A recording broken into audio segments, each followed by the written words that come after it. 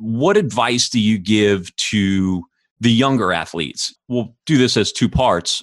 The athletes that are playing youth sports and, maybe middle school, high school sports, and what advice do you give to the parents who have to raise their kids in that environment? The term helicopter parent comes to mind.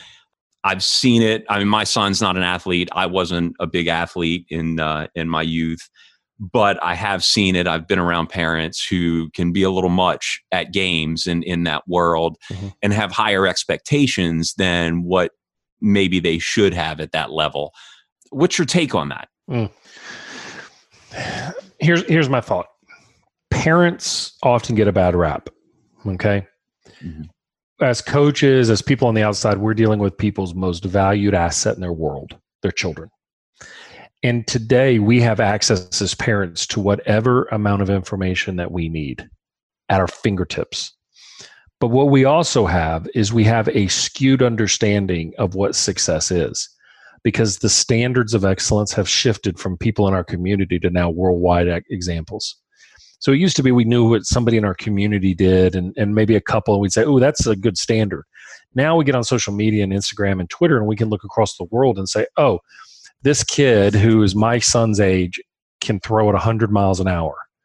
And my kid throws at 78. What's wrong with my kid? Well, you know what I'm going to do? I'm going to go find them some strength coaches. I'm going to find them some people that are going to do training. I'm going to find people that are going to teach better mechanics, and I expect to see the difference. Well, that doesn't exactly always work.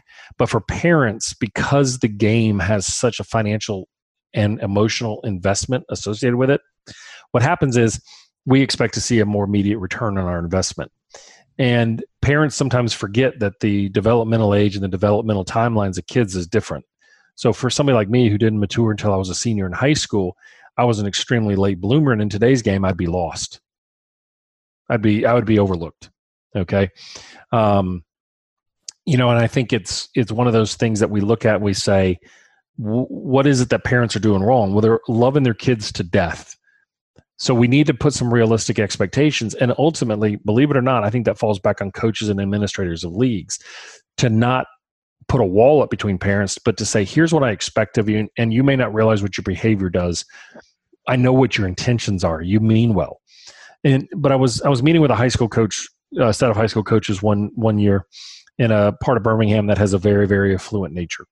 And we were talking about some stuff. And I said, it's interesting because I said, your parents seem to be a problem according to y'all. I'm like, 100%. And I said, but all of your parents are uber successful, right? Yeah. They want success for their kids, right? Yeah. You're just another barrier in their road. They've gotten successful because they've known how to navigate and overcome barriers in their professional road. To date, you're nothing. They're better at it than you are. So we don't empower our coaches. We don't train them. And a lot of times our administration of our schools don't back our coaches because they don't want to have the negative connotation, the negative feedback, the negative reputation from parents. And so what we have to do, and I train all my coaches on how to have a conversation with your parents that puts relevant boundaries and guidelines in place to help build the plan that what we're trying to do. And it does seem to work. Be sure to check out Brett at themindside.com. Yep. You can also find his podcast, the Secrets to Winning podcast. And obviously, if you're ever in the need of any sort of coaching services, give Dr. Brett a call. Please do. Also, please subscribe to the podcast on Apple Podcast, Google Play, Spotify, or wherever you listen to your favorite podcast. Be sure to email me feedback or suggestions to pelhamplaceshow@gmail.com. Thanks again for listening, and be safe.